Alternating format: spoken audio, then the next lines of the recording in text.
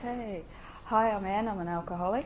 Hi, Anne. I'm really nervous about doing this morning, which is not usual for me, but I came last night and I just loved last night. You know, I've already really got what I needed to get out of this weekend, I think, but I found it really emotional and you know, sometimes when I first started thinking about the steps in my recovery, it was really a case of, I suppose, being dragged into it by people who convinced me that if I wanted to stay sober, I needed to do this stuff. But you know, it was very much doing it by rote to begin with, and you know, it's just interesting as my recovery progressed. I find I connect with this stuff on a much more emotional level, which is, I don't really know what that means. When I got here, I was just sitting there thinking about my reaction to step 2.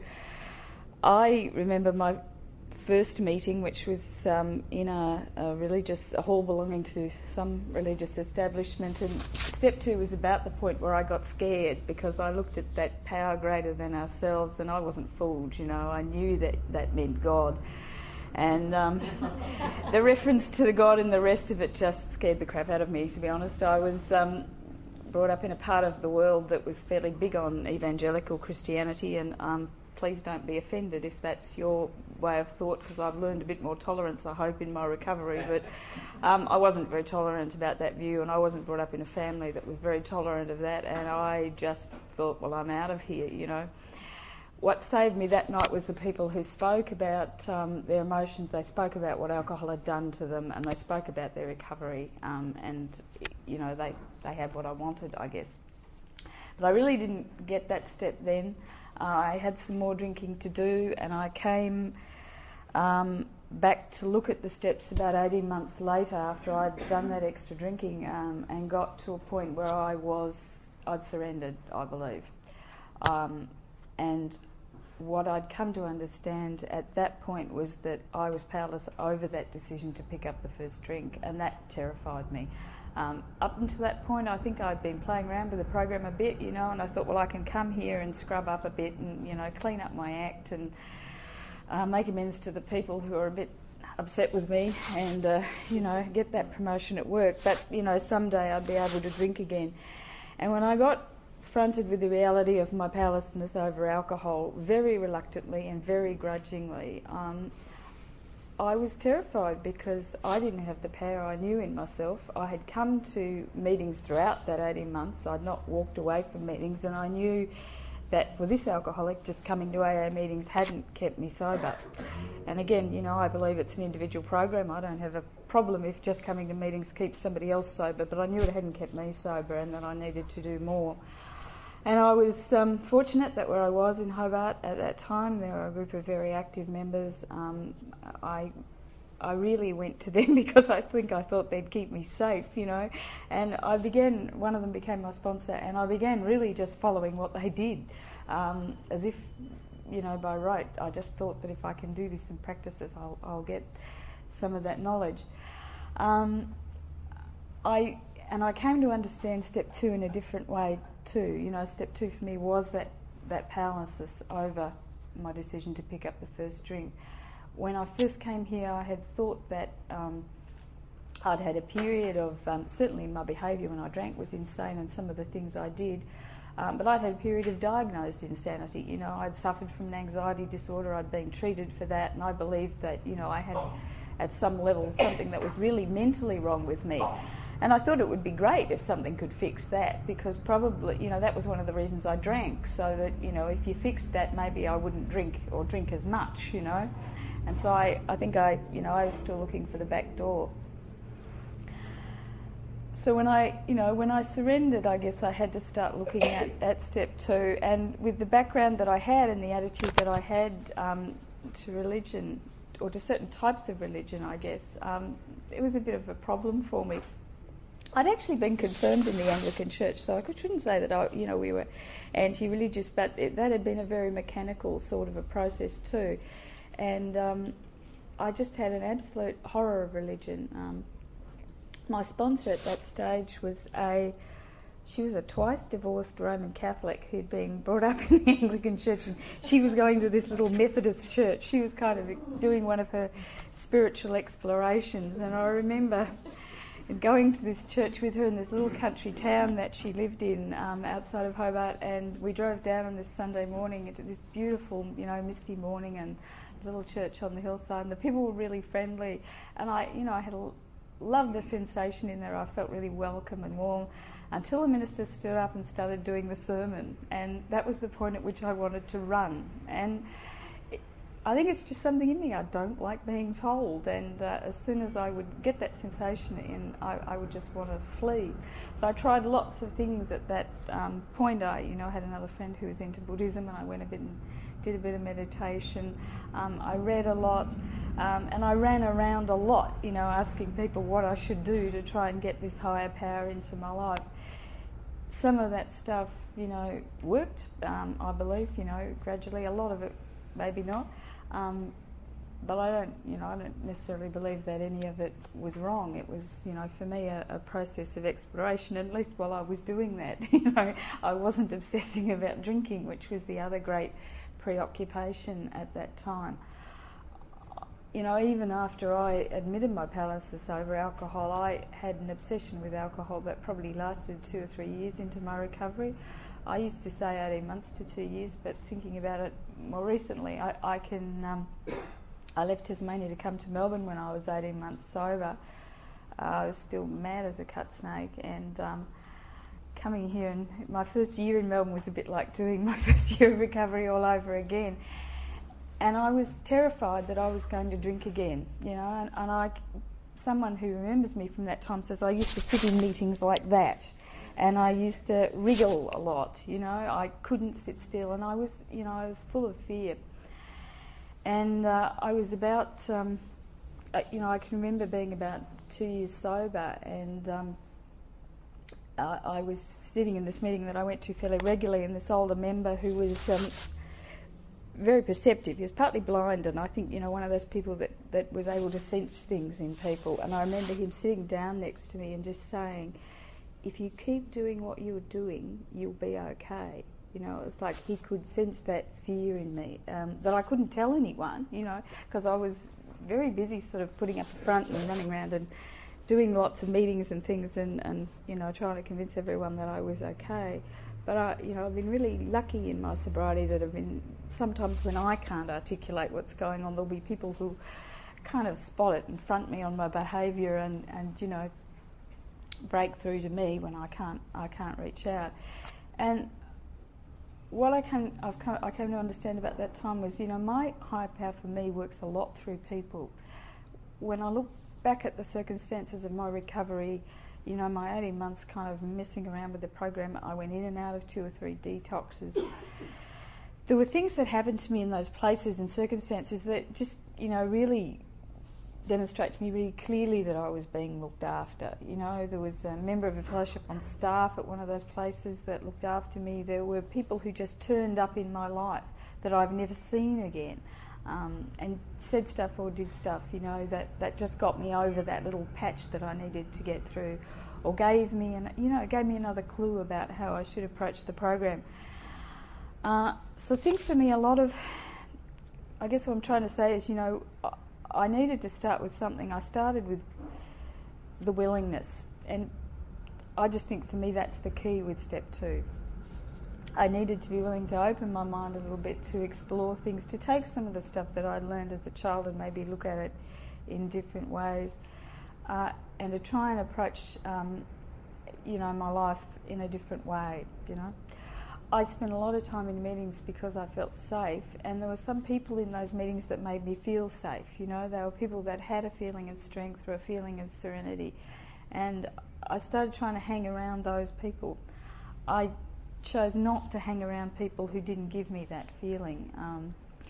I like, one of the things I've learnt in recovery, I hope, is that I kind of, I don't have to have everybody's recovery, and what, keeps me sober may make you drink, to be able to find what I want, and that people who gave me that feeling of peace and contentment in their lives. I had one friend in particular, and I used to spend hours around at her place just because it felt safe. You know, when I walked through that door, I felt, that just I could sit there and crap on about myself for a couple of hours, and I would be in a good place. I'm not someone who can say that I've recovered, any sort of religious faith in recovery. I've experimented with a lot of different things, but what seems to work best for me is an approach that keeps it fairly simple. I have a daily routine of prayer and meditation that works for me, and I believe implicitly today that my high power will keep me sober on a daily basis. If I do certain things, I don't have any argument with that anymore. I don't look for holes in it. That's been proven to be true over a period of years now for me. That's what I think it talks about in the big book as the experience-based, spiritual experience. It's not been a sudden dramatic conversion. My first year around in Hobart, there were people around me who kept having these sudden religious conversions, and I thought that I was doing something really wrong because it wasn't happening to me. I had one guy who saw angels, and another bloke who implicitly believed that God was finding him parking spaces. And I've got to tell you, God has never found me a parking space. I've expressed the view that he ought to on a lot of occasions. Those people are still sober, so something was working, in their lives too.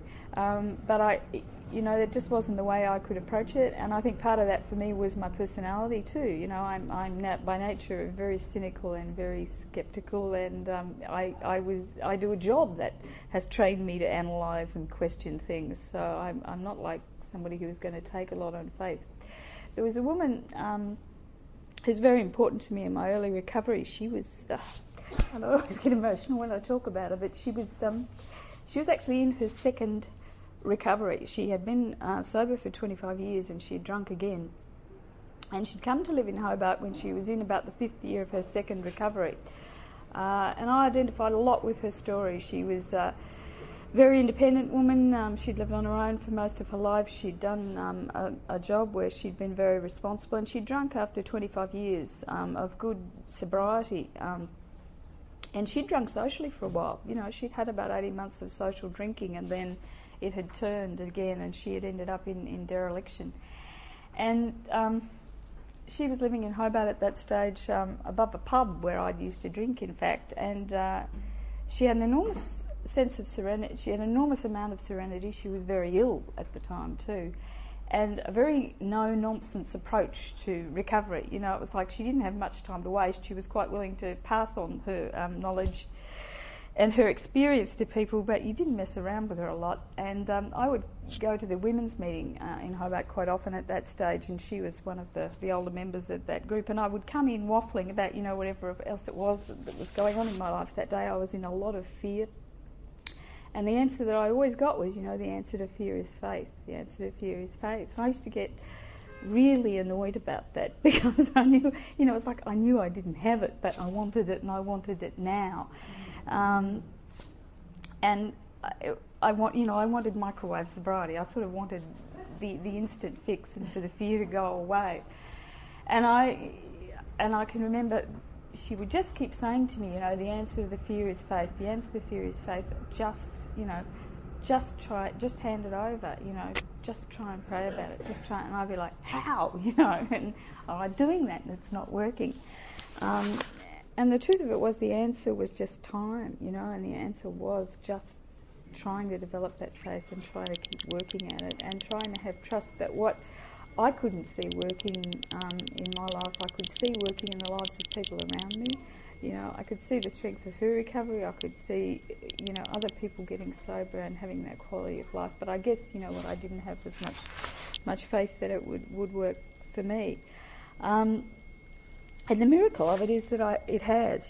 Somewhere around, as I say, 3 years without a drink, I realised that it was working. That I was managing to maintain sobriety. That somewhere along the line, the obsession with alcohol had left me. The feeling that I was going to have another drink had gone. And I can't sort of say exactly when that left. It was probably a gradual thing, and a lot of the fear went out of my life around that point, because it's like when your mind is full of an obsession, there is room for nothing else. My life had revolved around drinking when I drank. Sober for those first few years, it revolved around not drinking and the fear that I was going to drink again. And when that left me, that's when I believe that I was restored to sanity. My life started to open up, and I could start to, have ambitions and plans and things I wanted to do with my life. And, I started to become useful around Alcoholics Anonymous. I had a bit of experience that I could pass on to other people. So, that's really been my experience with Step 2. I think I've been restored to sanity most days on a daily basis, but like most alcoholics, I will have that thought come into my mind from time to time that, maybe I could drink again. Connection with a higher power, I believe, is what enables me to recognise that as an insane thought. Based on all my knowledge and past experience, there's no way that I could ever drink safely again. But, when that happens to me today, I know that, it means I'm off the program, basically. And there's something I need to do, something I'm not working. Maybe my connection with my higher power is not where it ought to be. I'm not someone who's recovered or a religious faith in my recovery, although, I've been lucky to do a bit of travelling in recovery, and I've sat in a Catholic church in Italy a couple of years ago and felt that this was such a beautiful place that maybe if I lived here I could become a Catholic. But, I've had that feeling of connection. I've sat in a Japanese temple and had that same feeling. I've sat in my car and had that same feeling, or sat with another member and had a coffee, and that presence has been there. I don't believe that it's my notion of a higher power is not an exclusive one. And I believe that I can connect with it in everywhere. There's a lot of days that I don't feel it closely. There are some days that I do. And it's also, for me, tied to how I'm working the rest of the program, I believe. I spent last weekend in the town where I grew up in Tasmania, and I had a very strong connection last week. I just felt a really strong presence there, and this is a place I hated, where I spent 15 years of my life and could not wait to leave. And that's, one of the miracles of my recovery is that I go back there today and I can be at peace, with my past that's there, and, again, have that connection in what's really a beautiful part of the world. And that, is really as a result of, I'm probably on step 11 at this point, but it is a result of working the rest of the program in my life to the best of my ability on a daily basis, and that's really all I have to do. I haven't achieved spiritual enlightenment. The angels haven't come down to carry me off, and I'm unlikely to experience nirvana, but, I didn't know I was spiritually bankrupt when I got here. I had no idea what that meant when people talked about that. In the town that I grew up in, spirituality was stuff for hippies, and you didn't want to be one of those. And like I say, my horizons have expanded a bit since then, but I kind of had no idea that there was a whole range of feeling and experience out there. And one of the gifts of my recovery, I believe, is that I've been given that. I came here to not drink, and I've been given so much more, and for that I'm really grateful. I think I've really talked myself out, so I am going to leave it there. Just, again, I want to thank the organisers very much for this weekend. It's been terrific for me so far. And where I got sober, we didn't really have this distinction between different types of meetings, and it was one thing that really surprised me a bit when I came to Melbourne, that I was given a lot of advice about what sort of meetings I should go to when I came here. When you get sober in a small place, you usually find there are just meetings, and people may have different formats and do different things in those meetings, but you really just grab hold of them and you try and make them work for you, because that's all you've got. And I'm, very much a believer in using everything there is available in this program to stay sober, because, half measures did not get me sober. Thanks.